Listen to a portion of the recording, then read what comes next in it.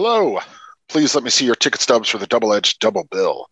This week, Disaster Films calls a Geostorm to rage over Cloverfield.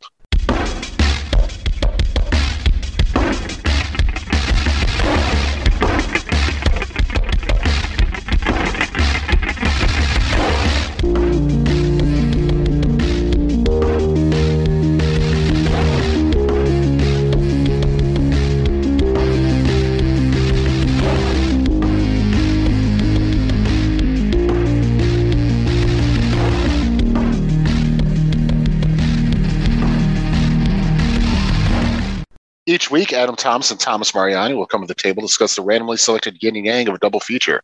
Then both will have to pick a number between 1 and 10 or seal their fates for the next episode. One will have 2 good movies, the other 2 bad ones. Let the chaos begin. And I am Adam Thomas, and it's coming right for us! And I'm Thomas Mariani, and I can help you out. Or not. Whatever. That was my impression of Academy Award nominee Ed Harris, everybody. Yeah, that's pretty good.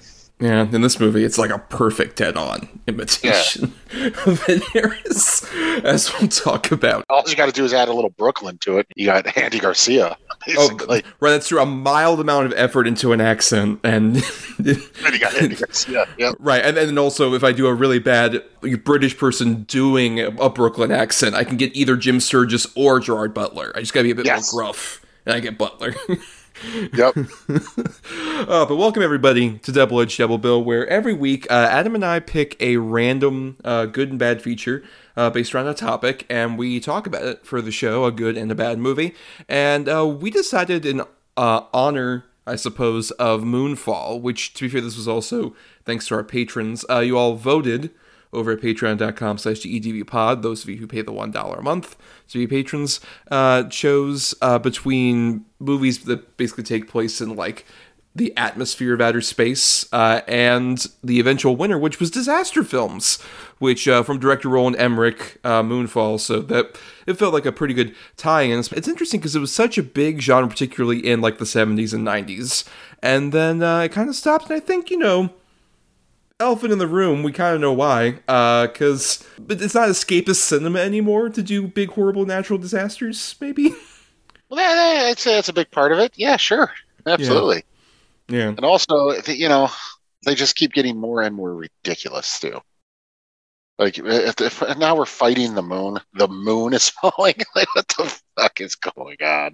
Well, to be fair, at least natural disasters have now been implemented into the fantasy landscape where, like, superheroes will just cause natural disasters. Yeah. Like, right. Superman will fight with Zod and destroy an entire city landscape, or the Avengers will have to contend with Ultron as he raises the tectonic plates, or whatever the hell. Excuse me, he raised the island of Sokovia. Oh, that's right, the Sokovia Accords, that thing they spent a whole movie fighting over, even though it didn't really matter at all. Fair enough. Touché. Tip of my trilby, sir. But it's interesting, especially because, like I said, there was a big surge of these movies in the 70s. And I have a quote here from Mr. Irwin Allen, who was sort of considered the master of disaster. Back at that time, because he did, like, the Poseidon Adventure and the Towering Inferno and some other big ones. And he says, quote, no, I'm not going to run out of disasters. Pick up a daily newspaper, which is my best source for crisis stories, and you'll find 10 to 15 every day. People chase fire engines, flock to crash cars. People thrive to tragedy. It's unfortunate, but in my case, it's fortunate. The bigger the tragedy, the bigger the audience. Good Lord, if this guy was reading the papers nowadays. Holy fuck. Just get on the... Good God. It is interesting because, like, it's naturally cinematic to depict, like, a horrible, huge disaster in its own way, because that inherently creates drama in a way where it's just like, oh, it's the worst fear of, like, a raging inferno or a ship capsizing or stuff like that. And it still really worked even into, like, the 90s, like, not just the Roland Emmerich angle of it all, but one of the highest grossing movies of all time is still Titanic. Yep, it is. Yeah. Oh, is that womp womp of joy for that great masterpiece, Titanic? Yeah, that's exactly how I sound with joy. Womp womp. Yeah, I become Eeyore. Thanks for noticing. Yeah. All right. Thanks. But what do you think appeals to you, if at all, about the disaster genre, Adam? I'd argue I don't know that it ever really does for me. Like, I think they're fine. I think they can be entertaining. I think it's just sort of the spectacle of it all is if I'm going to watch one is kind of what I want to see. Um, but for me, they never really just, I don't know. They don't do it for me. And I think maybe the reason is because it's like, you know, you can pick up the newspaper and read this shit every day and all that stuff. And I don't really want to do that. So, if I'm going to a movie, I want some escapism. So I don't know. Yeah, I don't think it's ever really, really worked for me. Well, I mean, I think it works. It just depends really on, I think the bigger problem with disaster movies isn't necessarily making a movie about a disaster isn't inherently interesting as much as, disaster movies unfortunately have this problem. Both Irwin Allen and the Roland Emmerich movies, I think, have this problem of, because it's a big natural disaster, we have to have a cast of, dozens of people. And we have to juggle all these characters along with the natural disasters, as opposed to the ones that I prefer tend to kind of be a bit more micro and isolated. Even the Poseidon Adventure has a fair amount of characters, but they kind of limit it to about a handful, as opposed to by the time you get to fucking The Day After Tomorrow and there are 15 fucking characters Roland Emmerich's trying to juggle at one point. I think it works so much better in the case of having a limited amount of characters who you can feel investment in the middle of this giant awful event that's going on. Even with another one that kind of worked in that way, even with some questionable things about what they changed about the true story. That movie, The Impossible, with Naomi Watts and Ewan McGregor and baby Tom Holland. No, I honestly don't think I've seen that one. It's a pretty interesting movie. I think the disaster sequence in particular at the opening is very interesting. There's some issues with they made an all-white family, and spoilers, they were not an all-white family in the real life story. Oh, big shocker. Yeah, unfortunately. Are you accusing Hollywood of whitewashing? No. Adam, I have to sit you down and tell you a story of several decades. No. With institutionalized racism. No. So, 1922, the moving pictures are out there. Hollywood's a bustling with excitement. What do you think, little Johnny? I want to be a white movie star. Oh, no. No, Johnny. Johnny grew up to be a horrible producer in Hollywood. Yeah. But anyway, we have a couple movies to discuss within the disaster genre. A couple interesting ones, because one I would argue fits kind of the traditional element of that, which is the bad pick of my two choices, which we'll be discussing first, which is Geostorm. And then your good pick kind of fits the other descriptor I had, which was Cloverfield, which also has a couple other genres besides disaster. We'll get into all of that as we go along. But let's just start off right now with Geostorm. Thanks to a system of satellites, natural disasters have become a thing of the past. We can control our weather. Mr. President, one of our thermospheric satellites malfunctioned over Afghanistan. Make sure there's no further incidents. Are you going back up to space? But I'm coming back. I promise. My access has been blocked. So satellite has a bad comm, that happens. Not a satellite. All of them. This wasn't a malfunction. It was intentional. There's potential for catastrophic weather events on a global scale. A geostorm. Jake, if you can't stop it, no one can. 3, 2, 1. Come on, baby. So Geostorm came out October 20th, 2017 from co-writer and director Dean Devlin. And this is his directorial debut, even though he got his start as a writer-producer who teamed up with particularly Mr. Roland Emmerich, who we referenced earlier. He co-wrote with him on Independence Day and the Godzilla movie, and I think produced The Patriot and Day After Tomorrow or so. So he's has experience in the disaster genre before, but he decided to make this film based on apparently a whole thing of trying to explain to his daughter about climate change. And she asked, why couldn't there be a machine that could control the weather and stuff like that? And he sort of spun it off into what he actually quoted as a fable, a bedtime story, to tell her about how man can be corrupted to use such a machine for evil means. Did you feel that whimsical wonder watching Geostorm, Adam? Well, dude, this was a chore to get this garbage. This movie is just pure fucking schlock. And these supposed twists that happen and the fake outs. And I mean, just what is this fucking movie? I should probably answer that, because this was my bad pick, and some of you might not have seen this movie because it didn't do very well when it came out. But basically, in the distant future of 2019, after several horrible disasters have happened, the nations of the world decide, we should probably do something about this. How about we create these satellites that can control weather, basically? And so whenever there's a horrible event like a horrible rainstorm or a monsoon or some other horrible thing, we can send down like satellites to basically stop the extreme weather events from happening. And this is all spearheaded by Jake Lawson, played by Gerard Butler, who leads the big international team that's developing the satellite system. But then Richard Schiff plays this Senate guy who is introduced here and never comes back, who's just like, I'm tired of your rebellious ways because it's supposed to be an American thing, and you're trying to make this an international coalition, despite the fact that we made an international coalition at the start of this fucking premise. And so you're off it. Get out of here, Gerard Butler. And his brother, who is an assistant secretary of state, played by Jim Sturgis, ends up taking on the project. And 3 years later, so in 2022, we're in the year of Geostorm. What a great time to be alive. It turns out that there have been some accidents that have been happening with what they call the satellite system, which is actually not the Geostorm, but Dutch Boy, which apparently is in reference to like an old fable about like a kid who saves a town. Also my favorite brand of wall paint. Right, yes, true. But basically, the Dutch Boy system has been like going haywire, and it caused like a big snowstorm to freeze a bunch of people over in Afghanistan. So they're trying to figure out what's wrong with the system. They bring back Gerard Butler, who's like off the force and living in Florida.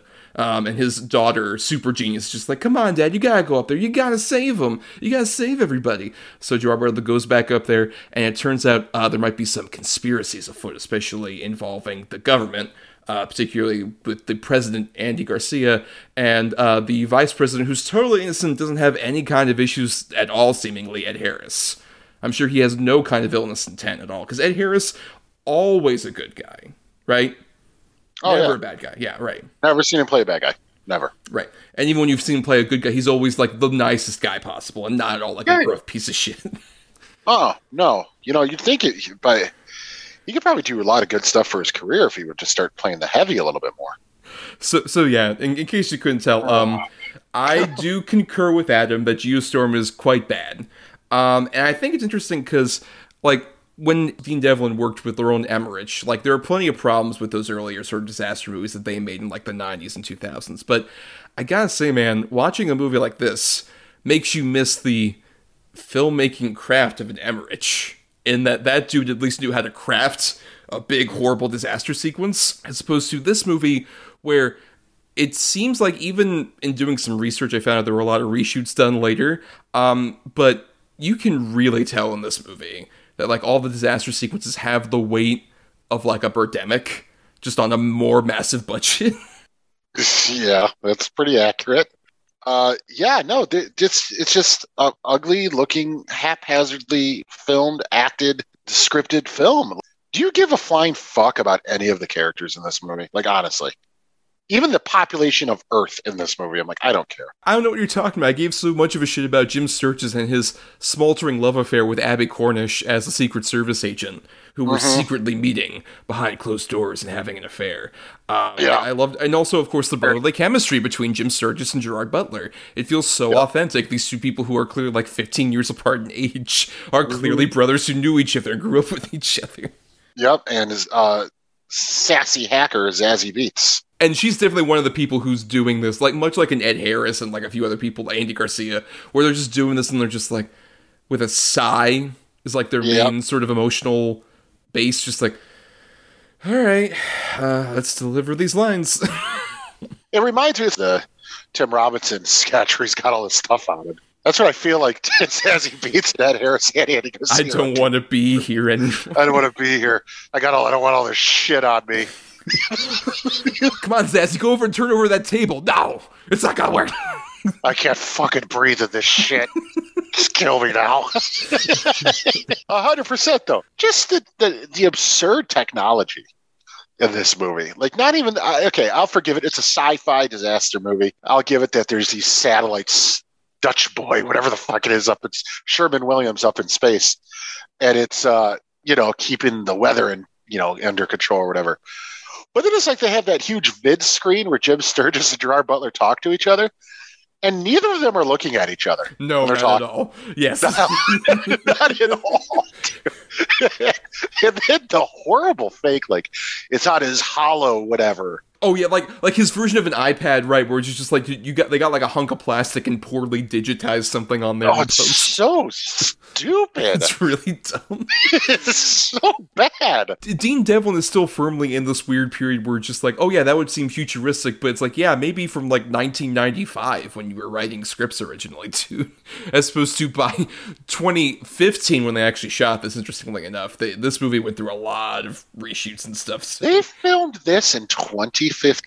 They stopped filming in 2015. They finished in 2015. Then they did test screenings, and they were like, okay, we need to get Dean Devlin out of here and get a real cinematic auteur like Danny Cannon, whose only other film before this was the 1995 Judge Dredd movie, which we've covered on the show previously.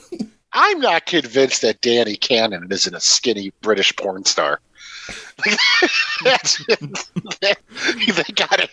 him. Oh, AKA Danny D. They got him to come in and rewrite the script. Get the fuck out of here. Gerard Butler's dye job is so bad. And then the eclectic crew that's on, like, the Dutch boy, how they're all just such stereotypes, especially the Hispanic one. Oh yeah, Eugenio Derbez? No, he would never play such a stereotype in any film, Adam. He hasn't made a huge career out of that at all. Nope. Dora. But it's... look, Dora is the least offender, because he was also the guy in Jack and Jill who was doing that shit. Oh, God, just like the I'm kidding guy. Yeah. Oh, God. But then it's like the guy from Umbrella Academy is so... Oh, he's so annoying, dude. I can't tell you how bummed I am by that dude not being that good, because, like, I was so charmed by him in the British show Misfits. That's where I was introduced to him. And he was, like, the breakout star of that show. And I was like, oh my God. And he left, like, after the second season. And it's like, oh man, he's going to have such a huge career. And man, it's aside from Umbrella Academy, it's been shit like this. Yeah, pretty much. I can't think of anything else I've seen him in. Other than these things. The Nicolas Cage season of The Witch, I think, was the first project he did. Oh, after he left great. that show. And he's been in a couple of... The Killing Bono movie, if anyone remembers that movie. Oh, yeah, that was a thing? Yeah, that was a thing. That was a thing. But like I said, too, I don't care. Are we doing a spoiler thing, or... I don't think anyone gives a shit. I don't think that's a problem. I don't think anyone gives a... Because I certainly don't. I love that you suddenly care about spoilers now for, of all things, Geostorm. You're considering it for a second. Yeah, that's true. What am I doing here? Guess what, guys? The storm is Geo. But it's the, like, sort of twist that they keep giving, or trying to give you. Like, we already alluded to it. Clearly, Ed Harris is the bad guy. Like, there's no question, right? Right. Clearly, the guy from Umbrella Academy is the traitor, right? No question. Clearly, Gerard Butler's not going to actually sacrifice himself and die, right? No question. And I'll tell you, the one that did surprise me, though, is when the guy got fucking creamed by the car. I laughed out loud. There are a couple of funny, bad sort of moments like this, but the one in particular is, like, there are so many points where, like, things get sabotaged, basically. And there's a point where, like, Gerard Butler's trying to fix a thing, like, on the satellite system, and he's in a spacesuit. And his spacesuit got sabotaged, so his, like, air vent is going wild. And the animation on Gerard Butler going around in space, it feels like it's, like, if you ever watched, like, behind-the-scenes things of, like, Pixar, like, they would used to post these, like, bloopers of, like, oh, the animation model went haywire, we couldn't control it, so it was just, like, going around crazy, like, Miss Incredible's, like, on the floor, just, like, flopping or whatever. That's what this is, and they just finished it. They actually went ahead with this, and it looks so fucking funny. Like, he's just getting hit around like he's a fucking pinball machine, like, ow, ow, ow, ow. Like, he literally, like, does a flip turn on the satellite, just like, you would have died 10 times in the middle of this. His helmet would just be, like, in the abyss where it's that pink liquid, except in this it would have just been, like, beer vomit. He has a beer vomit. Oh, Christ! Oh! Oh, I'm sorry. Oh, Christ. I'm from New York. Wherever the fuck he's supposed to be from. Hi, I'm Jim Sturgis. Is my brother okay? Is he okay up there? I'll stay. I'm the new science chief. My brother will only trust me with the kill codes. It's so fucking stupid. Well, and we should note, so this is technically the second Gerard Butler movie we've covered on the show after last week. With movie 43. Yeah, true.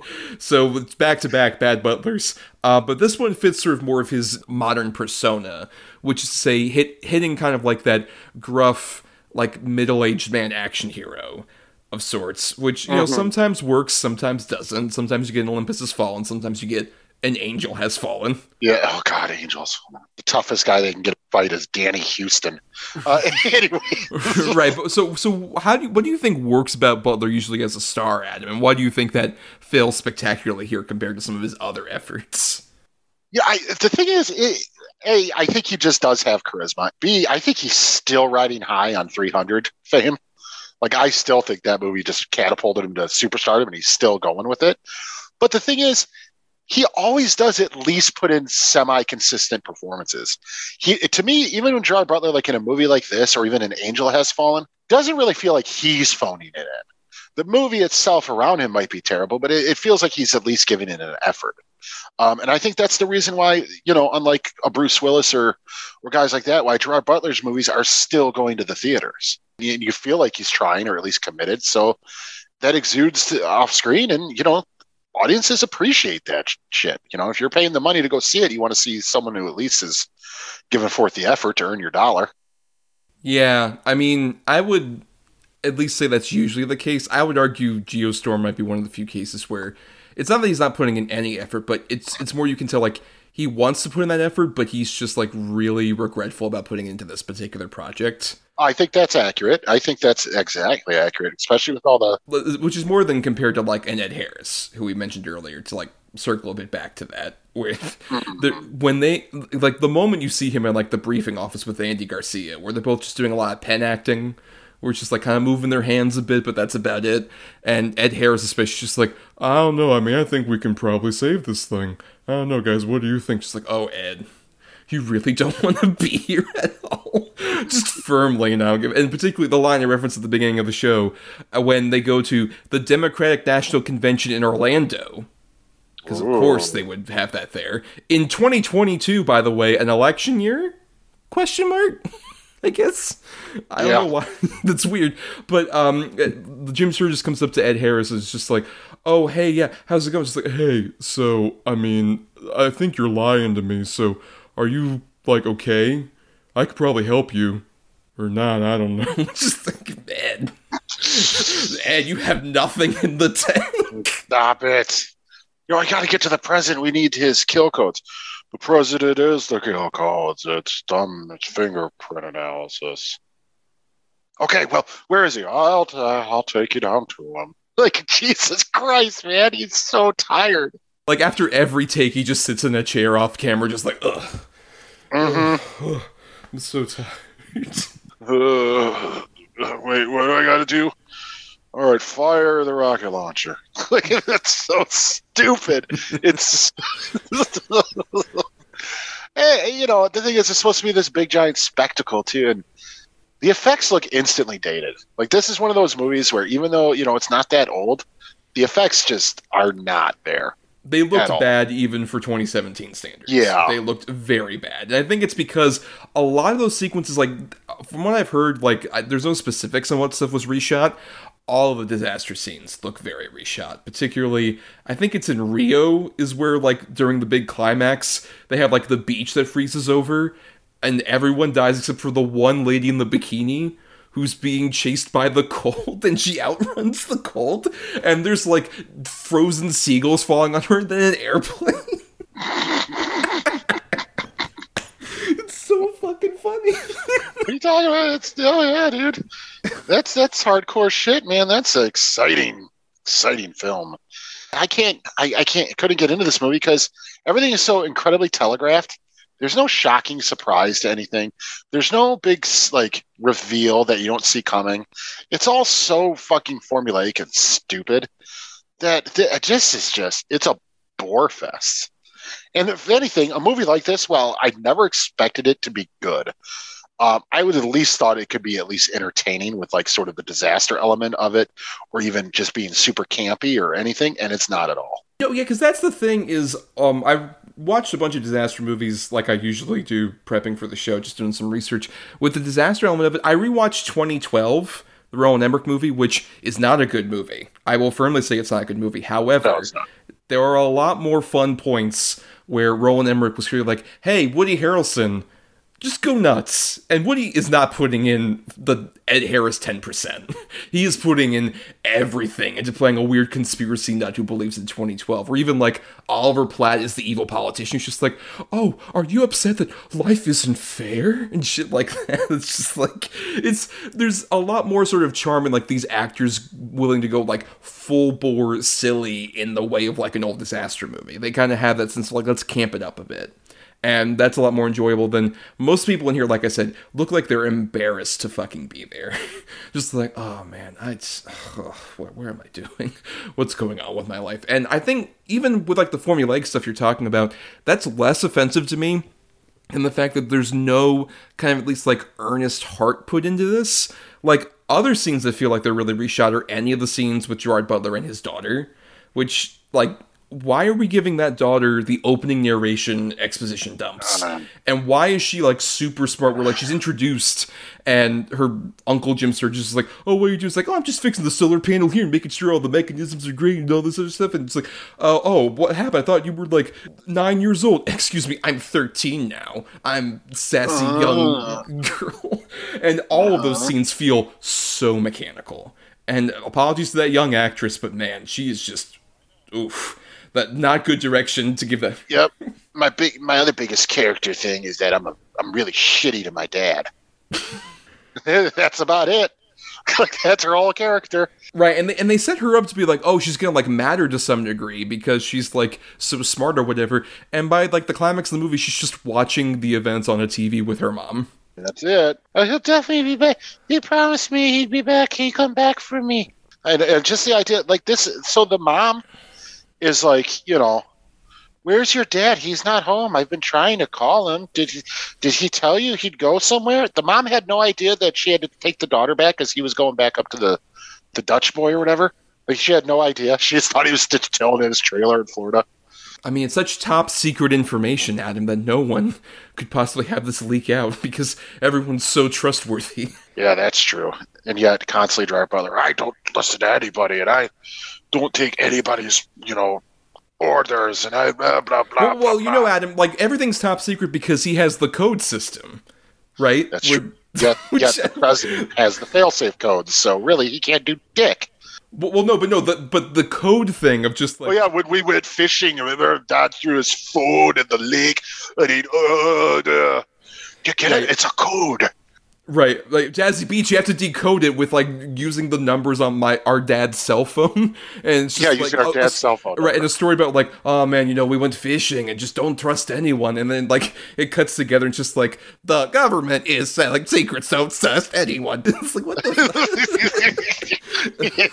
That was just Gerard Butler talking drunk. They cut out all of the burping that was in between those takes.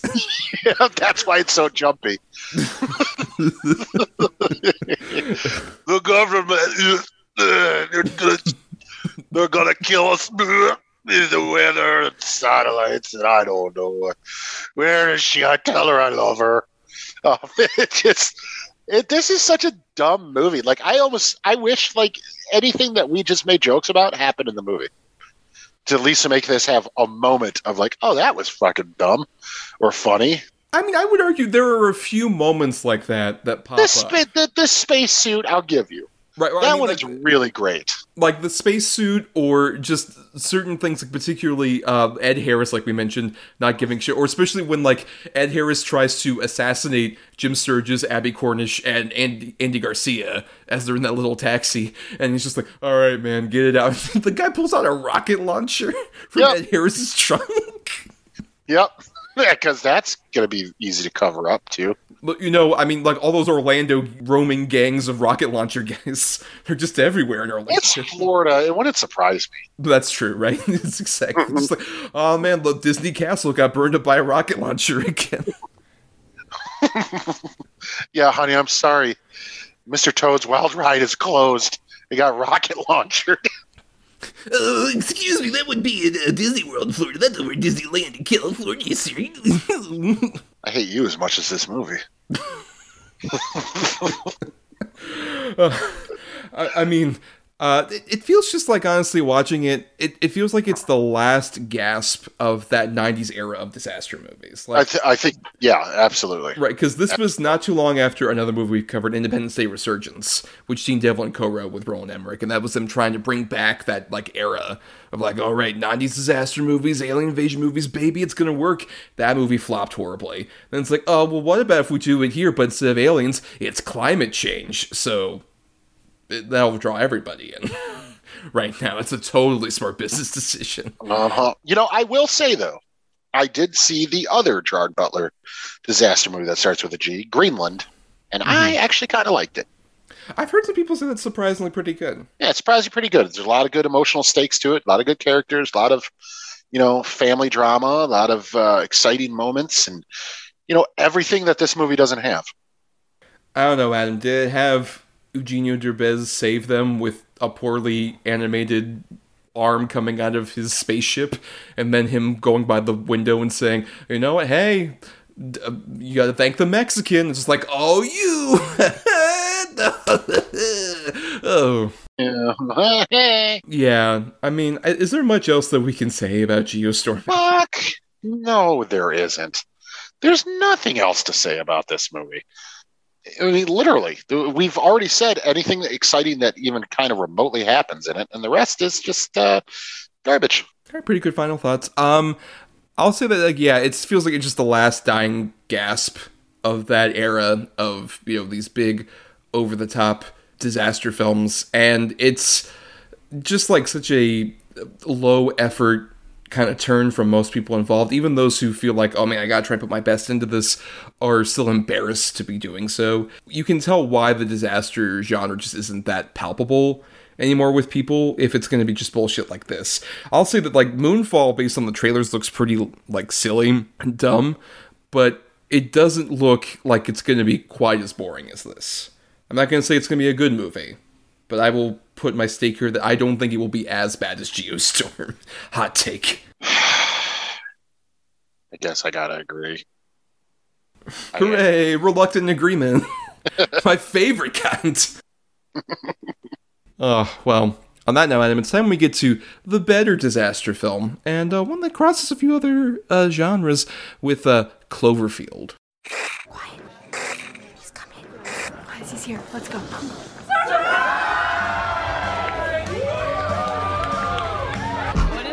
It's for Rob. Say something to him before he leaves. Rob's awesome. I'm gonna miss him. Rob, have fun in Japan. You owe me $11.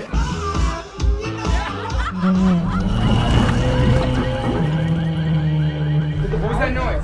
He sounded like an animal. Looks like you should have left town a little bit earlier.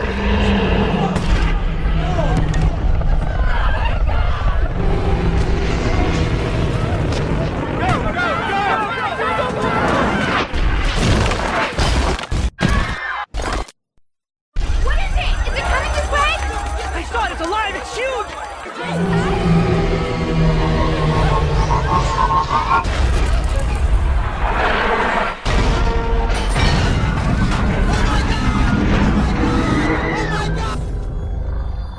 So Cloverfield came out January 18th, 2008, from director Matt Reeves, writer Drew Goddard, and the big producer was J.J. Abrams. And it's interesting, and we talked about last week with The Grey about sort of like how marketing and promotion can kind of screw over a movie to a certain degree. This will be a case where marketing is kind of crucial to talk about because it was sort of the big hype around the movie was it's summer 2007. People are gathering to see the new Michael Bay Transformers movie, the first one. The one that gave us a bit of hope that they might be good for a split second before the movie started. And during that preamble to the movie starting, there was a trailer for a movie that just popped up all of a sudden, a bunch of people at a party, hanging out. All of a sudden, there's a big crash sound. They go up to the roof, and they see a bunch of fireballs come down. They go all the way downstairs in the apartments, and then they see another giant thing careening toward them. What is it? The head of the Statue of Liberty. What? And then a date, 1/1808. And everyone in that theater, throughout the entire runtime of Transformers, is like, what the fuck was the Statue of Liberty movie? What is that? And that started the big viral marketing campaign that led to Cloverfield coming out in January of that year. And Adam, this was your pick. So, why did you decide to pick this one as a good example of the disaster genre? Well, one, it's falls right in line with the old school kaiju disaster sort of movies where, giant monsters show up, wreck city. And I remember getting so swept up in sort of the speculation of it. Like, a lot of people were like, it's another Godzilla movie. Like, I heard that a lot. There was the rumor that it was going to be a Voltron movie at one point because someone said it's alive, it's huge. And they were like, a lion? It's a lion? Voltron? Yes, I remember that. And you're like, oh, God, what the fuck? But people were so into it. I thought it was such a cool idea, and the marketing was so cool. I remember people flipping the poster and like, look, you can see the face of the monster in the clouds, all that type of shit. You're like, no, you can't. But it was so exciting. And then, I remember when it came out, and before I got to see it, people were like, oh my God, people got sick in the theater. They're throwing up for the motion sickness and blah, blah, blah. So I'm like, well, now I really got to see it because what the hell is happening with this movie? So, I finally did, and I watched it, and I think it's just really exciting. It's pretty much from beginning to end. Now, there's a couple things about it, one in particular that I wish we could change, but other than that, I picked it because it is just exactly what it is. It's a disaster movie, man. It's buildings being destroyed, people dying by the thousands, military getting involved, trying to take down this thing that just won't go down, and people losing their loved ones or getting horrible diseases, or it kind of runs the gamut of what you get in disaster movies as a whole. Yeah, it's interesting because, like, as you mentioned, it crosses over with kaiju because there's a giant monster attacking the city. Like, with that genre, I wouldn't classify necessarily every kaiju movie as a disaster movie, because there are plenty of Godzilla movies that aren't that. They're just like, oh, silly, Godzilla might destroy a couple buildings, but there's no, like, huge catastrophic, like, loss of life being depicted. But this one kind of fits along with, like, the original 1954 Gojira, and some of the other movies that have come out that kind of replicate that in the franchise, particularly the 2014 American movie and Shin Godzilla, that kind of treat Godzilla as a sort of, like, unfeeling sort of natural disaster that's storming through, and it does not care to either, like, in malicious ways or in kind ways at all about human beings. It will just come through and destroy everything without even batting an eye. Gojira and Cloverfield are both very much based in dealing with a real human tragedy, where that was obviously about Hiroshima. This one's very firmly a post 9/11 tragedy. It's dealing with disaster from the perspective of, like, we have encountered a disaster like this before, and it's kind of just like dealing with that head on. And I think that really works, especially for Cloverfield, because it's like I talked about earlier, this is the micro sort of look at what a disaster could, be affected by somebody, particularly with the found footage angle of it. I think it's one of the better examples of that found footage angle, because it's really giving you a POV perspective on a giant monster attacking, which was always something that, like, whenever I saw, like, Jurassic Park or the first Godzilla movies I ever saw, like, my biggest fear was always just, like, the size of one of these creatures. The fact that it could be, like, taller than a skyscraper or whatever terrified me. And even this creature isn't even that huge. It's not Godzilla-sized. But it's still, like, so giant from our perspective that it's just unsettling to see from that POV cam. Just like, oh my God, and just seeing even glimpses of it, I mean, it just sends shivers down your spine. No, absolutely, dude. I always thought about that, too. Like, just how could you get away from this thing if this actually happened? Like, you're fucked. You're so fucked. And this movie, what I really love about this movie is it constantly is upping the stakes too, but not in, like, extreme manners, because the story's already extreme enough, the giant monster. But then you get the parasites, and if they bite you, you get that horrible thing that makes you explode. And then the girlfriend's in the building, and she's, severely wounded, and yet the building's torn in half and you got to try to get to her. And then the helicopters and the monster gets bombed, but it doesn't take down the monster. And then it just constantly is going up and up and up. But then, at the moments of real intense thing, then they intersplice old footage of like everybody happy or everybody in love or people kissing or making promises to each other.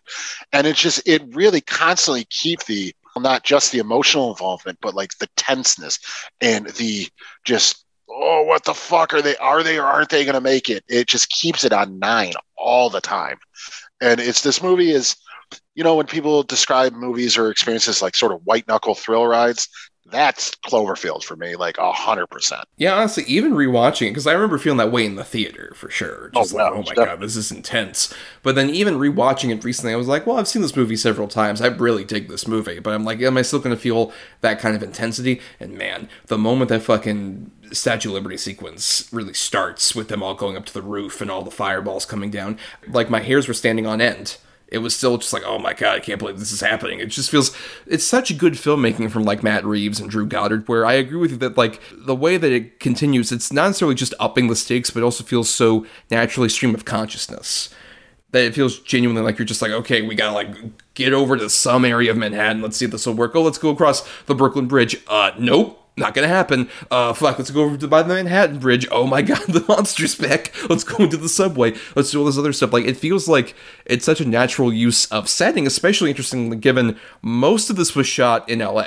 Like, the only time they went to New York was for a week of shooting at the end of production, where they had to use the streets. And it wasn't even that much of it, obviously, because they couldn't select that off. And the ability to, like, really make the blend between that and, like, the sets that they use is kind of seamless. It's a great example of a found footage movie that has, like, a huge, massive kind of, like, ability at its disposal to use, like, giant sets and all this other stuff. But it feels like, because of the POV cam, like, it's disguising that.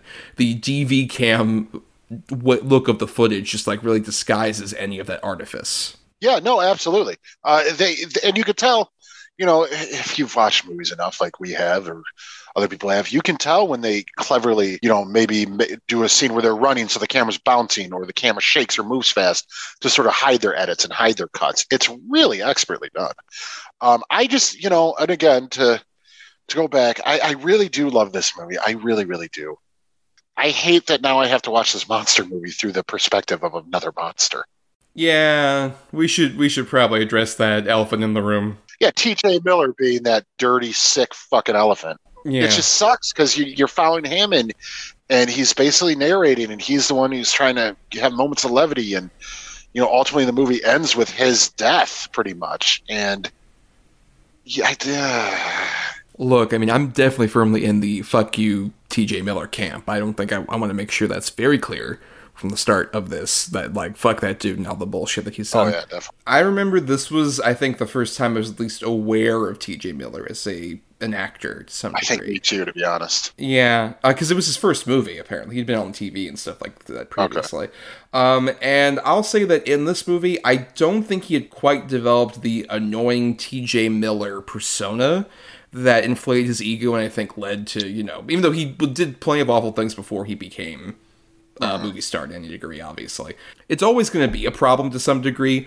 I would argue it's less of a problem to me here because he hasn't quite developed the persona, I guess, that grew annoying anyway before I found out he was a piece of shit. As opposed to, like, if I were to ever go back to, say, like, Silicon Valley, which also has another piece of shit, apparently, with Thomas Middleditch involved. It's good. Right, but, like, if I go, or, like, Deadpool or whatever, where he's around, it just feels like that'll be a bit more of a problem to me, as opposed to here, one, you don't see him that often, him in the flesh. And even his voice, he doesn't go to that over-the-top screaming thing nearly as much.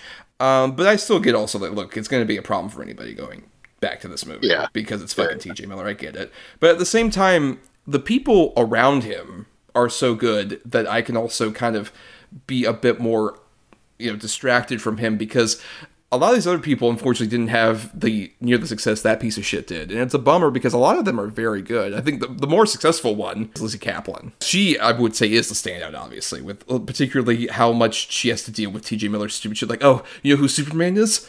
Oh, wait, do you know Garfield as well? Shit like that. She's so fun in this movie when she gets to do that, but also gets to have the dramatic, brutal stuff happen. But at the same time, also Michael Stahl David, Odette Yusman, Jessica Lucas, and Mike Vogel, they're also all very good and very natural, as much as you can expect from like people who all came from like modeling careers and shit like that. They feel very natural despite that. It feels like he's in the middle of a horrible situation with this group of actors who I think are all really solid. No, I agree. It does. It just feels like a group of good-looking, young, successful, like business types. None of them, I agree. You believe it right away that they all have these existing relationships and that, you know, the two are brothers and the one relationship has ended poorly and et cetera, et cetera. I think it, I think it really works. And by the way, the fact that she brought her fucking new boyfriend to his going away party. Well, if you're dating Ginsburg from Mad Men, you gotta bring him to the party. No, I mean, I just love also, that party has plenty of, like, very small appearances from other people. Like, there's the one shot where, like, HUD is going over to the first person they're interviewing, and it's a woman and her boyfriend, Theo Rossi. I was like, oh my god, Theo Rossi, I can't believe you're here. And, like, you can see Charlene Yee partying in the background, or they talk to, at one point, one of the few people of color at that fucking party with Baron Vaughn, who's the current voice of Tom Servo. And shit like that. There's a lot of interesting people that show up at that party. And also Ginsburg, of course, shows up just like, hey, what's up? I'm the douchebag boyfriend. You're not going to see me again. I probably die horribly. I probably got crushed by that building. I'm assuming, yeah. But what is the most, like, thrilling set piece in this one for you? Like, is there one that stands out for you?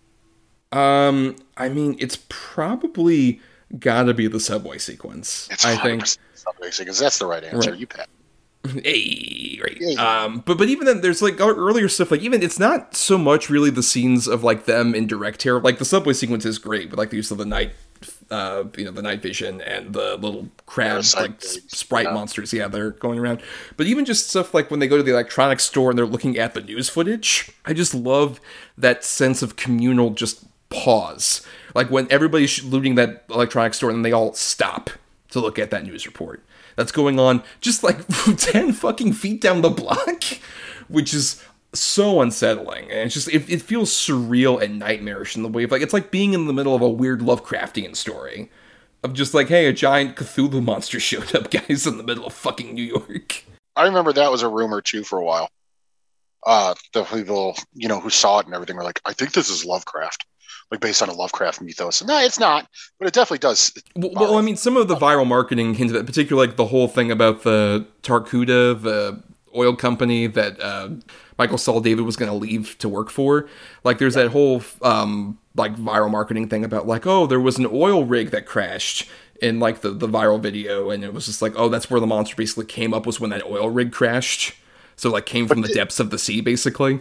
Is it the true thing, like there was a satellite that crashed into the water? Well, look, I mean, if we're going by like modern continuity, there's also like, oh, according to the Cloverfield paradox, there was an alternate dimension. There is. I'm almost positive when they're on the train car, or like the...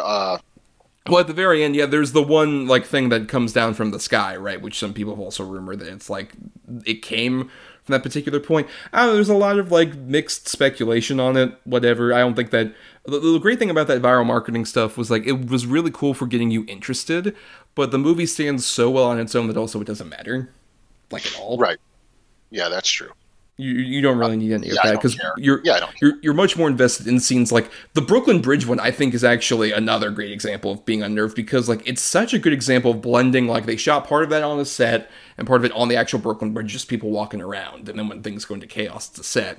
But it looks so seamless, especially when like the suspension wires start breaking after Mike Vogel dies. It is just like, oh my god, this thing I've fucking seen forever in like movies and bullshit is falling apart in front of them. Yeah, it's pretty hardcore.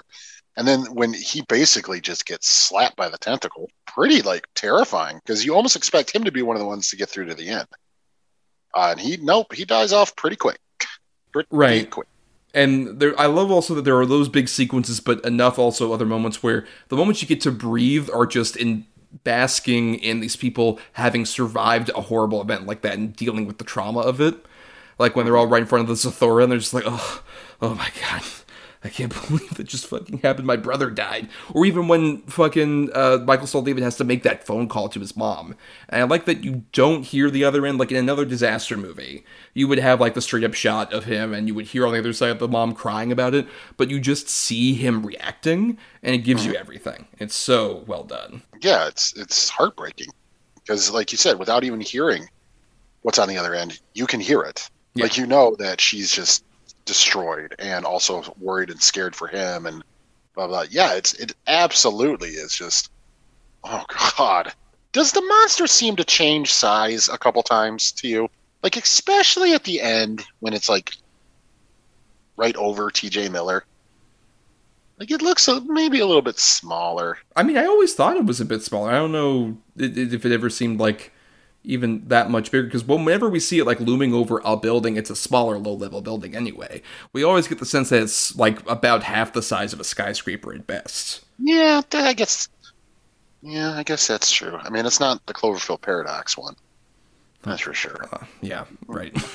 Where it's like, oh my god, it's in the stratosphere or whatever the fuck, and it could hit like a plane or some bullshit. Yeah, it's interesting. We should, I guess, address the fact that this is technically the start of a franchise. 10 Cloverfield Lane and the Cloverfield Paradox are both worth discussing in a bit more detail.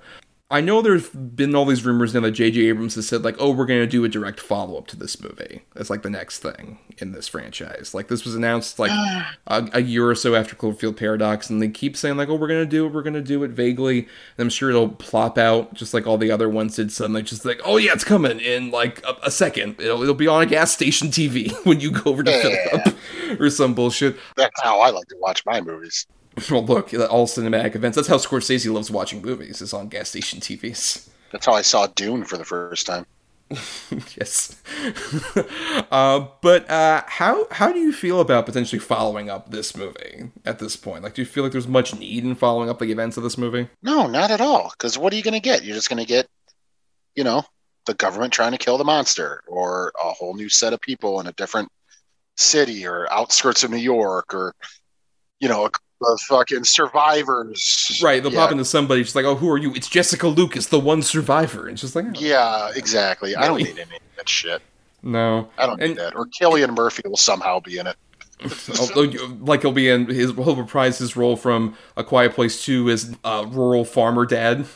Yep. The best thing for Cillian Murphy to play, just like, natural farmer boy, Cillian Murphy. Yep. Totally believable. Totally believable. No, yeah, I agree. I think there's not much need, because I think also even that mystery really works for this movie in terms of, like, you're plopped in with these characters. You don't know the events that go on, like why the monster's actually here, what it's after. We've heard certain hints about, like, oh, it's like a lost puppy basically kind of thing, which is like it's kind of lost looking around for something. And I think we don't necessarily need any of that, because it really comes through with, shout out to like Phil Tippett's special effects house that made the Clover Monster. I love the way the Clover Monster, whenever we see it, how it moves. It has this weird natural kind of scared tendencies, but also it's super threatening. And we get so much of its character even through the few shots we see in the movie that are so stellar. Particularly the final shot with HUD is just like one of my favorite shots in any of these monster movies, where you are naturally like, this is you looking right up at a giant kaiju monster as it eats you alive. It's unnerving. It's such a great example of really, especially portraying a character that, like, couldn't be portrayed by like motion capture or the old suitmation stuff. It is truly an alien being. Yeah, absolutely. It's incredibly unique. It doesn't look like any other kaiju that's really come before it, or, well, maybe not since. I mean, that's the trouble. So there's a lot of movies that kind of ripped off this design afterward, and quite badly. Yeah, definitely. It's just, it's so cool looking. Like, it's got the overreaching, like, sort of elbows that almost extend above its head, the way it crawls and walks. And it's got the air pockets or whatever you want to call it on the side of its head. It's just this weird fucking, like you said, alien looking thing. But you could almost believe that something like this lives in the deep, deep, dark ocean that we've never seen before. Right. That the only people who have seen this before this are, like, James Cameron and his crew, basically. James Cameron knew. James Cameron was well aware this monster existed. Yeah, I absolutely love the design of the creature. It gives it such, like you said, such an alien thing. And yeah, it definitely looks like it's scared. Like when they're shooting at it with the rockets and stuff. Like, it's terrified, but also that thing don't fuck around, man. Like it don't take them rocket blasts. It just keep coming after you. I think it's wonderful, wonderful creature design, and effect work. Still holds up because of the sparsity that you see it. Right, and because at the same time we're still focused on, like, even when all that horrible stuff is going on near the end of the movie, and you can like hear like the sirens are going off and all this other stuff. What matters is that you have Michael Stahl David and Odette Yustman just in the middle of like the most terrifying situation. Just like, we are trapped under like this bridge in Central Park, and we are going to die. We are sharing our last moments, and we are trying to like film it to a certain degree. I think that's another thing, is that like for the found footage aesthetic, this is one of the few times where I get people shooting it, especially at this particular time, where it feels like there's not going to be much other documentation. Nowadays, there's going to be people fucking putting on Instagram immediately. And all this other shit. Right, as opposed to at that point, it's just like not a lot of people are going to get the real story of this, so we're just going to try and keep shooting, especially somebody like HUD, who feels like, well, I don't have much else to provide, because I'm a piece of shit TJ Miller, so I might as well shoot this. Right. And, you know, just a shout out also to Matt Reeves, where it's so weird that this is, like, he'd worked with J.J. Abrams on, like, Alias and some of his shows, and he had, of course, directed the cinematic opus The Pallbearer before this, his debut. Oh. Which we all love. Right. With David Schwimmer? Yeah, David Schwimmer. Back when David Schwimmer vehicles existed. And... But this ended up really skyrocketing his career afterward, because he ended up doing Let Me In and the last two Planet of the Apes movies. Now, of course, he's doing The Batman as of word. And it feels like he's kind of a guy where he's not necessarily an auteur in the traditional way of like, oh, all those movies feel like they're Matt Reeves doing them, as much as just like they're very well done workman-like jobs. I was 100% going to say that. He feels like a workman director, like a studio director. But the best example of that, where like he will do it, but he'll do a great job without like a distinctive style necessarily. Right, I 100% agree. He's like a journeyman director. He can do whatever you need him to do and do it well.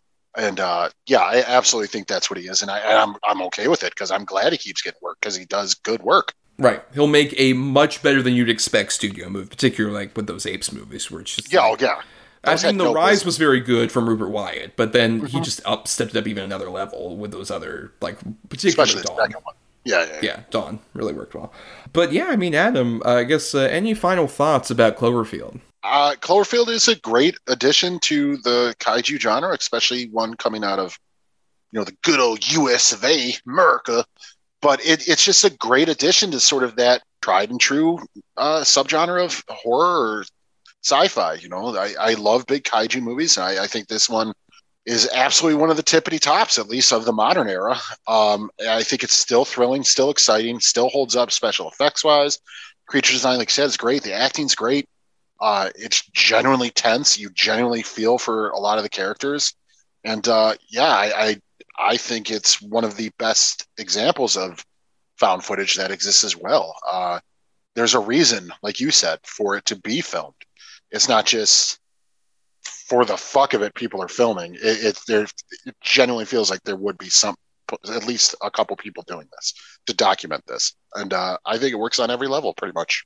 Yeah, I mean, I generally agree. I think it's definitely one of the better examples of like the American kaiju in particular, where when they've gotten to handle like the Godzilla movies, it's been varying degrees of sometimes it works, sometimes it's interesting, sometimes it just really falls flat. And I think this is one of the better examples of them like really creating a monster and doing such a wonderful job with, especially not showing it to you as much in a way that doesn't feel like it's kind of cheating you out of it, like say the 2014 Godzilla movie feels like at times, as opposed to this. Like, it really helps that it's also 77 minutes before it hits credits, which is pretty stellar. That it's just like, no, this is a quick stream of consciousness, like you are bang bang in the middle of all this horrible stuff as brutal things happen. Like, we didn't even talk about Lizzie Kaplan's death in this movie is one of the most unsettling things, where it's just so quick that it's like, oh my god, what's happening? She's like bleeding out of her eyes, and then she explodes, and we don't even see anything because it's behind like a tarp, so we see like a shadow of it bursting basically. But it's so unsettling, and it creates like so much tension. Even throughout this whole movie, does such a great job of making you feel the pain and the horror and all this other stuff without showing you a lot, and also while keeping it like a PG-13. I think the most unrealistic thing about this movie really is that no one is screaming fuck at the top of their lungs. Otherwise, yeah, it's a pretty great movie, except I think we can both firmly say this once again. Fuck TJ Miller. Yeah, no, he's a piece of shit. I think we've addressed this before elsewhere, but yeah, fuck TJ. Right, but we'll underline it here. Fuck him. Hope that dude doesn't work again. That is the end of us discussing our two features, but we have a segment, Adam, that we do every week here called The Double Redo, where we each have a total of 4 movies, 2 good ones and 2 bad ones that we want to recommend and not recommend based on the topic we're discussing. So I have a good and bad double feature, Adam has the same, and we have it related to, of course, the disaster film genre. And so I'll go ahead and start with my choices here. For the good, I have one that's a bit more of like an artsy, recent affair with Melancholia, which is from director Lars von Trier. And if you're unaware, basically this takes place at a wedding that's going on in the middle of what appears to be an asteroid is about to hit the Earth and is going to destroy everything. And this is a big ensemble cast. You got Kirsten Dunst plays the bride-to-be, who's having a bit of, depressive spouts because of not just the horrible asteroid that's coming and is going to destroy them all, but also just her own depression she's been dealing with for her whole life. But also like Charlotte Gainsborough and Kiefer Sutherland, Udo Kier is amongst them as well. And Lars von Trier is a guy known for making pretty fucked up, depressing movies. I've avoided a lot of his movies, honestly, because of that, because I've seen some of these, and sometimes you get this, which I really enjoyed, sometimes you get Antichrist, which I'm not necessarily as huge a fan of. But I think Melancholia works so well because it's really based in sort of like this honest, earnest depression that feels not like it's just making you wallow in it just to make you feel upset, but it's sort of this weird way of like making you kind of realize the horror of what's going on and how all these people react to it, particularly with Dunst does such a phenomenal job. It is a career best performance from her. Just really immersing herself in the darkness of this character and how she, even before the asteroid is like imminent, she is like turning off a lot of people and not necessarily the kindest person to be around at times, but it comes from an earnest sort of like depression that feels real, that feels very much like somebody who's been dealing with these issues her whole life, and how that kind of is amplified just by the fact that the world is going to end. I think it's a stellar example of doing, once again, a disaster movie where there are a lot of characters, but it's not so much like a Roland Emmerich thing of like, oh, everyone has to have a weird subplot. It's like, no, just seeing all these people trapped in this one big villa, just dealing with the apocalyptic chaos. And I think it's a stellar example of how to do such a depressing topic in a really beautiful, earnest way. And then I have a much older film from even before that 70s era disaster craze. I have The Day the Earth Caught Fire, which is a movie I hadn't even heard of until doing research for this episode. And I'd heard it was an interesting little British film where basically it's still in the middle of like the Cold War. So the US and Soviets are making these big nuclear tests that are going on. And it mainly follows this one British reporter who is, just trying to, like, live his life as, like, a bachelor who he's divorced, has a kid that he doesn't see that often, and he's trying to romance this local woman, while at the same time, there's all these seismograph readings of, like, after that last test, I don't know what's gonna really happen. There's some weird stuff going on. As it turns out, basically, because the US and the Soviets have done their tests at the same time on, like, opposite sides of the Earth, it's tilted the sort of rotation of the Earth by, like, 15 or so degrees, which is making it hurtle toward the sun. So horrible natural disasters start happening, like the Thames, because they're in London, the Thames start like boiling over and like a horrible heat mist starts coming out. And I love also the movie's structure, but like at the beginning, you get the sense of like, oh man, all this is in chaos it's a mostly black and white movie, but during the opening and the closing, the filter changes to like an orangey yellow, to indicate they're very close to the sun, and it's a really cool effect. And it's not necessarily very flashy and over the top, but it's such a fascinating kind of look at this movie where they're covering like the sort of the Cold War issues that are going on at the time. But it feels very prescient, because there are certain points where there are horrible natural disaster events going on, and people are just trying to live their lives at the same time. People are just trying to keep going about it and trying to almost ignore it. And it feels like, ooh. this movie from 1961's getting pretty relatable, unfortunately. It's a fascinating little movie that still has a lot of entertaining elements. There's still like a sort of a His Girl Friday back and forth earlier on, in particular, with the two leads. That's really fun. But as it keeps going along, it's this not flashy, but engaging disaster story that has a lot of great characters, a lot of great sobering moments, and also the, I believe, first speaking role for Mr. Michael Caine before he was even in Zulu, which was his first big film. To get to my bad choices here, I'll just briefly address this because everyone talked about this movie last month, and it's one that many would probably suspect one of us would have picked. So I'll just say it. It's Don't Look Up, the Adam McKay movie that's trying to be sort of like a modern Doctor Strangelove about an asteroid that's hurtling toward the Earth, and a bunch of celebrities are in it, like Leonardo DiCaprio and Jennifer Lawrence, are trying to warn everybody about it, but the president, Meryl Streep, is saying like, oh no, we can just ignore it, and what about our polls and all this other stuff, and a bunch of other celebrities show up, and this was very divisive, and a lot of people loved it, a lot of people hated it. I'm more in the hated it camp, mainly because it's not that, it's dealing with, climate change and COVID to some degree, and it feels like it's being preachy. That's not necessarily my problem with it. It feels like a middle-aged liberal dad conversation, where, like, what they would do in, like, the middle of all this, like, chaos about, like, oh my god, Trump and, climate change, all this other stuff. Isn't it fucked up? And you would say, yeah, it's pretty fucked up. I basically agree with you. It is fucked up, but I don't want to hear that guy repeat that for 2.5 fucking hours and think that he's so fucking funny while he's doing it. Especially when that's just like a really boring comedy setup, is just have that be the setup and punchline of all of your gags, is just, hey, things are fucked up. Oh, and everybody ignored it. Things are fucked up, and everybody ignored it. Like, I get the point you're coming across with, but I don't want to watch that for like so fucking long. Why do we need to be this indulgent with this bullshit? It's like, imagine a Judd Apatow comedy that goes on for way too long and you lose steam on jokes, but the additional layer of like, oh hey, we're trying to satirize everybody, we're just like, political figures suck and we suck for being so obsessed with celebrity culture, yet we're gonna make fun of that with our big movie that's full of Hollywood celebrities at the same time, and it feels super fucking hypocritical, Adam McKay.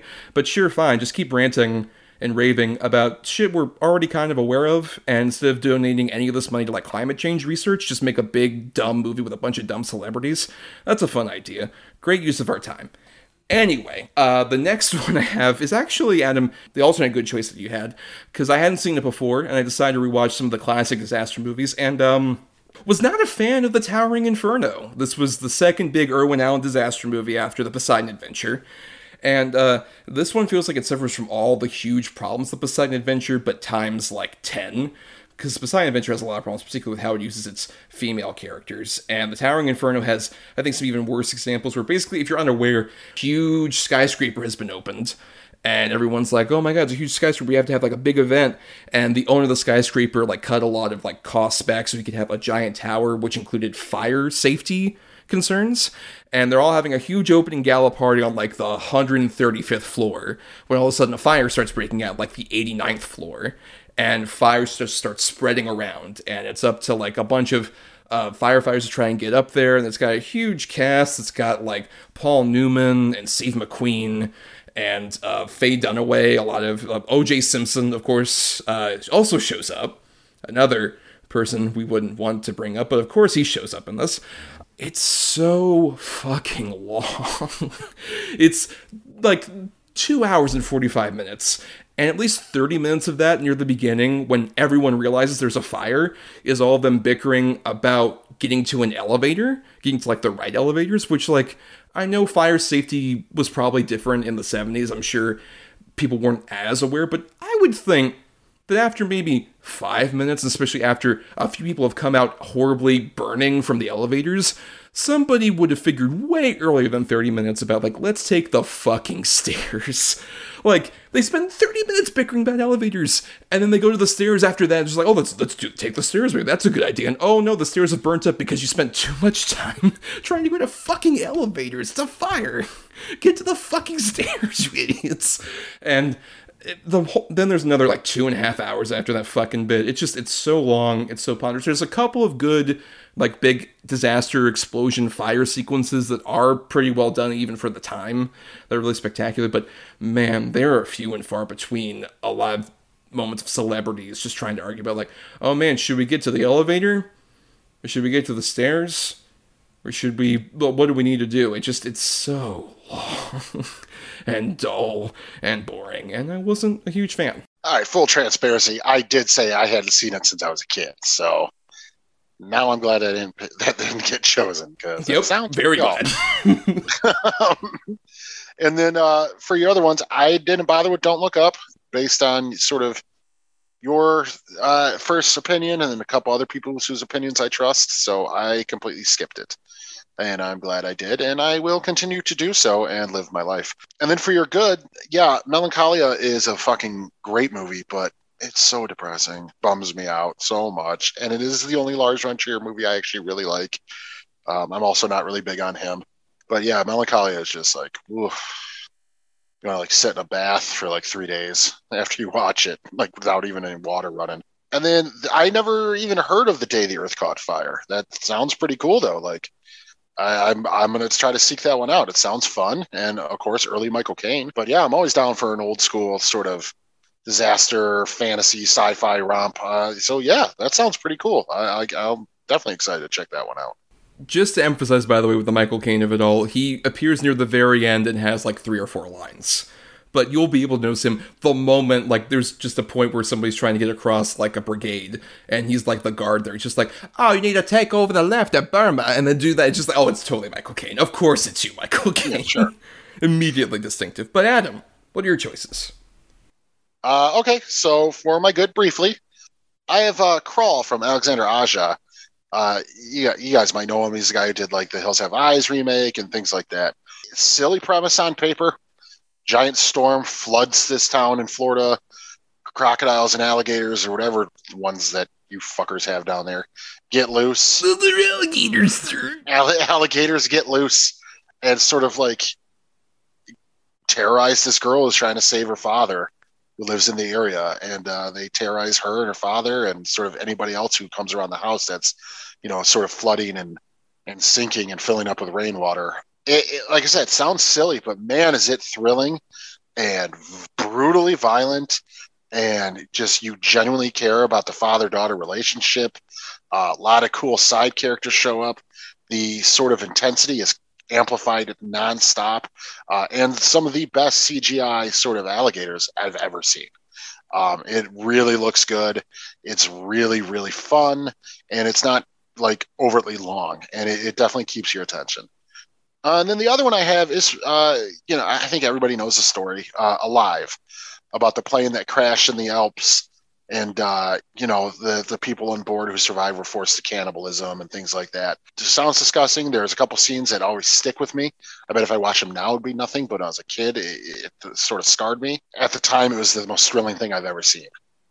So I would definitely, it's a half recommendation because I haven't seen it in a long time.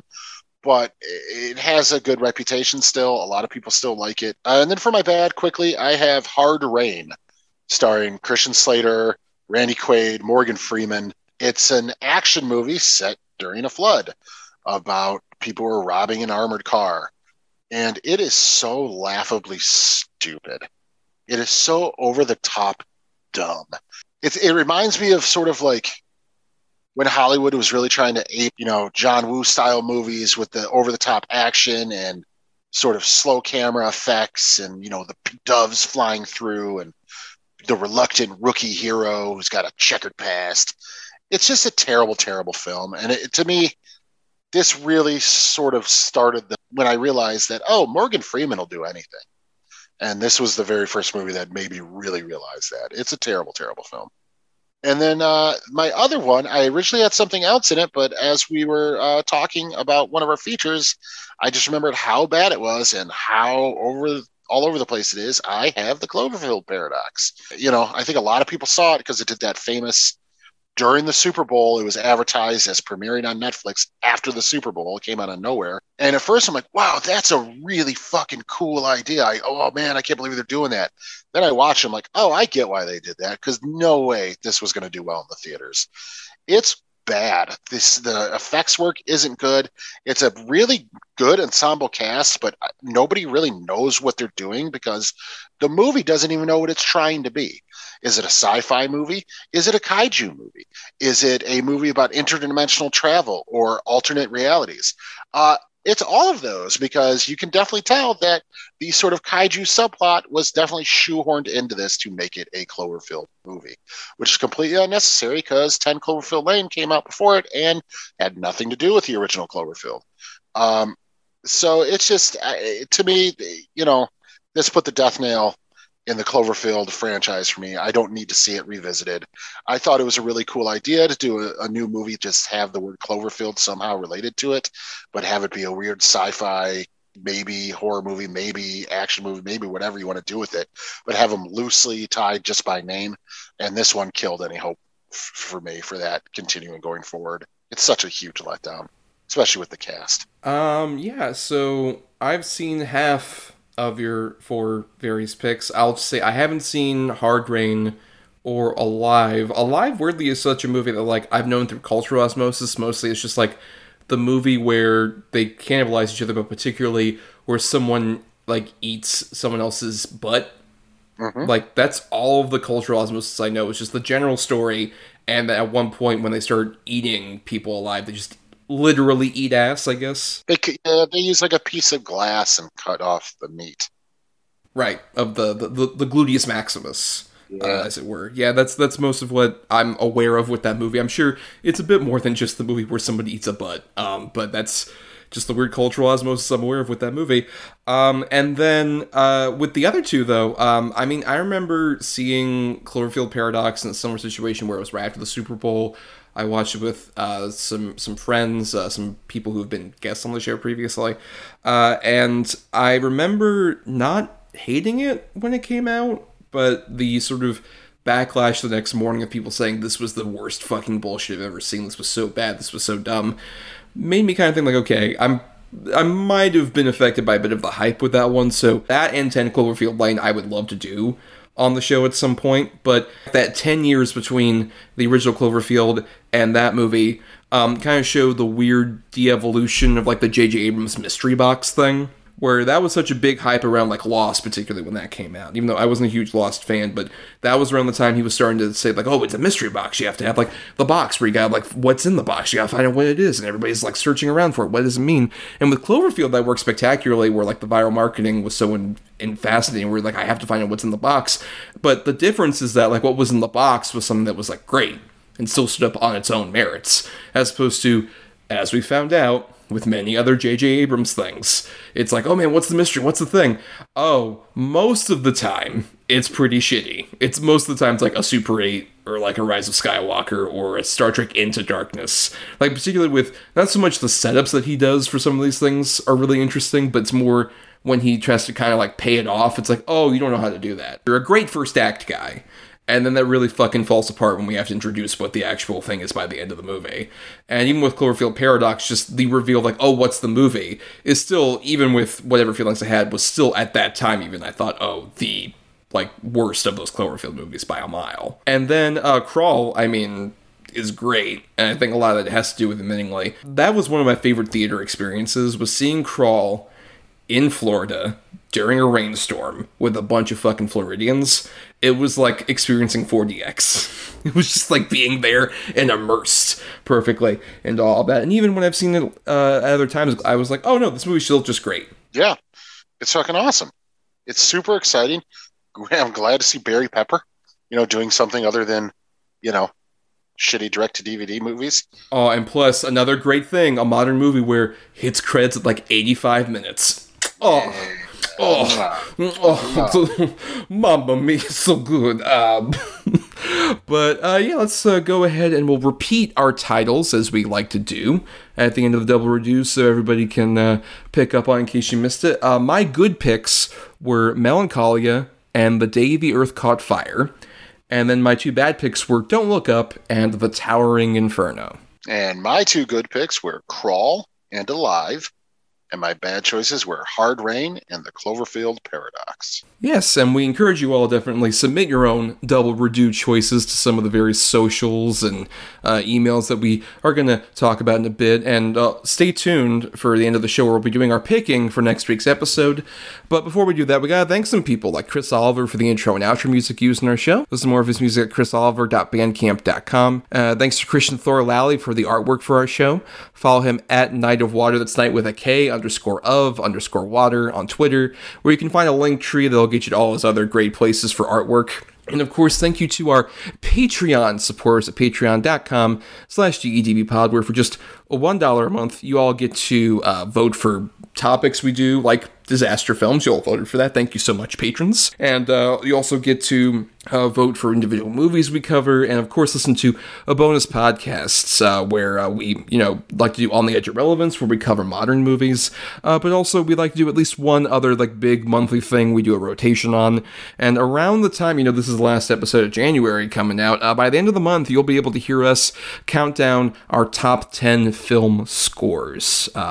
Very curious to record that and just talk about film music. It'll be an interesting discussion, I'm sure. It's going to be boring. Nobody wants to hear us talk. Such a pitchman. I just love how you're able to sell so well. Yep, that's what I do. That used car dealership job you just got's going to work out perfectly for you. That's what they call the sizzle with the steak. Hey, look at this old jalopy. It's a piece of shit. So how much? Look, you don't want to drive this fucking thing. $10,000, baby. Perfect salesman, yes. But for $1, you get all that bonus content jalopy stuff. All there. Perfect for you. Yes. But for more of us, you can follow us on Twitter and Facebook at DEDBpod, and also email us, doubleedgeddoublebill@gmail.com, all spelled out for feedback that we'll probably read on the show, or any of your double redo choices for topics we've done. And you can also find our individual stuff, like myself, over on Twitter, Instagram, and Letterboxd at NotTheWho'sTommy. But I also do some writing at both my blog, marianithomas.wordpress.com, and film-cred.com. You can find me on the Twitter or Instagram at Atom or Adam. That's ATOM_OR_ADAM. Or you can also find me on Letterboxd at Schwanson. SCHWANDTSON. Yes, and for more of us yapping about, please follow us on places like Apple Podcasts, Spotify, Stitcher, and other podcasting platforms. If you're listening on Talk Film Society, please make sure to dig into not just our show, but all the other great shows that are on the network, lots of fun ones talking about film and such.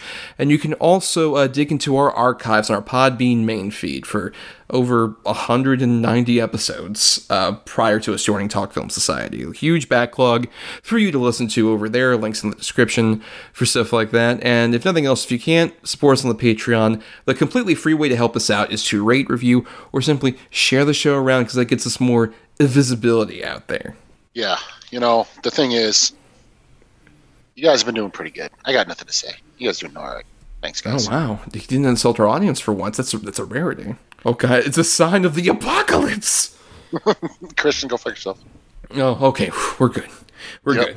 Oh, good. The balance of the earth is restored. Well, before we head out of here, Adam, it's time we do our picking for next week, because every week Adam and I each have two choices to pick from for the next week's particular topic. I, in this case, will have two good movies. Adam has two bad. Obviously, we switch off on the quality every week for that. And the way we do it is we assign numbers between 1 and 10 for each of our choices, and the alternate person picks number between 1 and 10, and whatever that's closest to of the other person's good and the other person's bad choices as well, we get our good and our bad feature for the next week. And keep in mind, though, there is a little rule we've instituted called the Godfather rule, where last May, Adam and I each received a veto that basically enabled us to hear one of the choices from the other person after we picked a number between 1 and 10.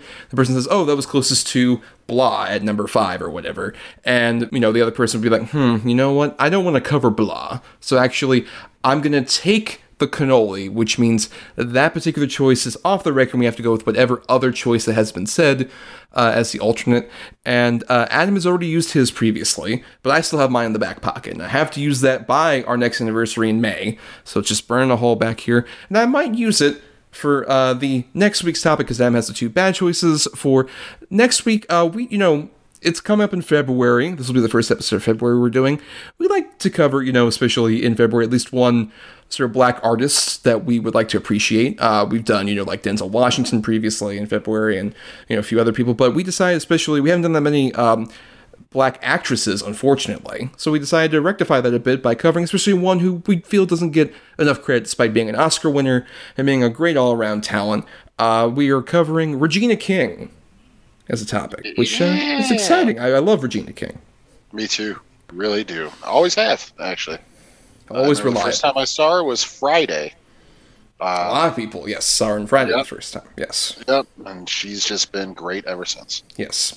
Hey, everyone. This is Thomas and Adam here from the future after the recording of this original episode. We're recording a bit of an addendum here because obviously we're about to do the picking for an episode about Regina King, and unfortunately, right after we recorded, there was some really upsetting, tragic news about her son, Ian Alexander Jr., having passed away due to suicide. That literally broke about an hour after we were done recording, and we really want to send out condolences, obviously, to Regina King and her family about a horrible, tragic event like this, and really emphasize we'd had this planned out for a while. We're not trying to, piggyback anything with this. It was just an unfortunate circumstance of timing on that. Yeah, definitely. I mean, we might be a lot of things, but we want to be someone to capitalize on sort of such a tragedy. For sure. I mean, awful news. And, I just want to add out too, as someone who's actually used it before, but if you're having any sort of thoughts of self-harm or maybe know somebody who is, the hotline is a great tool. It does help. And, I know some people might be hesitant to call if they know, of someone who's, going to maybe hurt themselves because they're afraid of what that person might think. But, always better for that person to maybe be upset with you or embarrassed than the ultimate other thing that could happen. And I just want to say the number out loud for anybody. It's 1-800-273-8255. Once again, that's 1-800-273-8255. They're always available 24 hours a day to anybody that needs it. They, can speak any language that you might need. It's a really, really helpful tool. Yeah, definitely co-sign that. But now back to the program.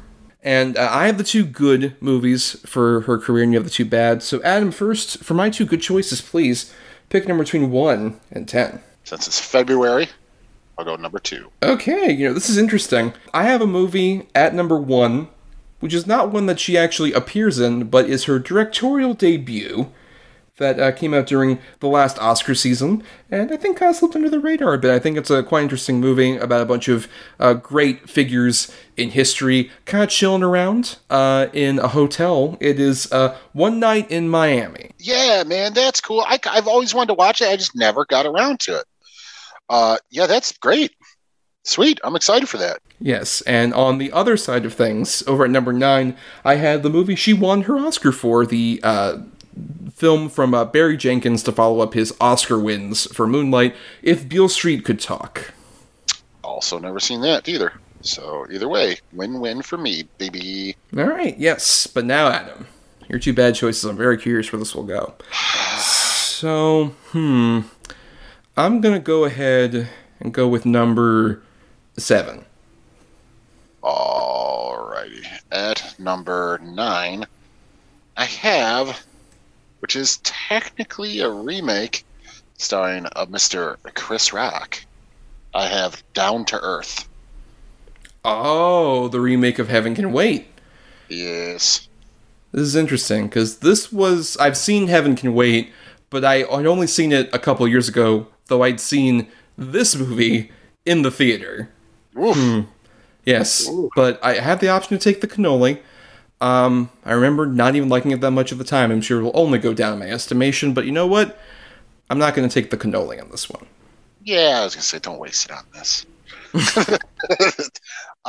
For my other choice at number 1, I had Miss Congeniality 2. Oh, I haven't even seen the first Miss Congeniality. Those are ones I missed. Well, you're not. I wouldn't say you missed them. Am I missing Miss Congeniality? No, you're good. You dodged a bullet. Well, okay. But Down to Earth and One Night in Miami. 2 very interesting films that we'll talk about next week. But until then, everybody, just hunker down because there's got to be a morning after if we can hold on to the night. Geostorm. I'm sure that's what Dean Devlin said after the box office came in for that one. Yeah, yep.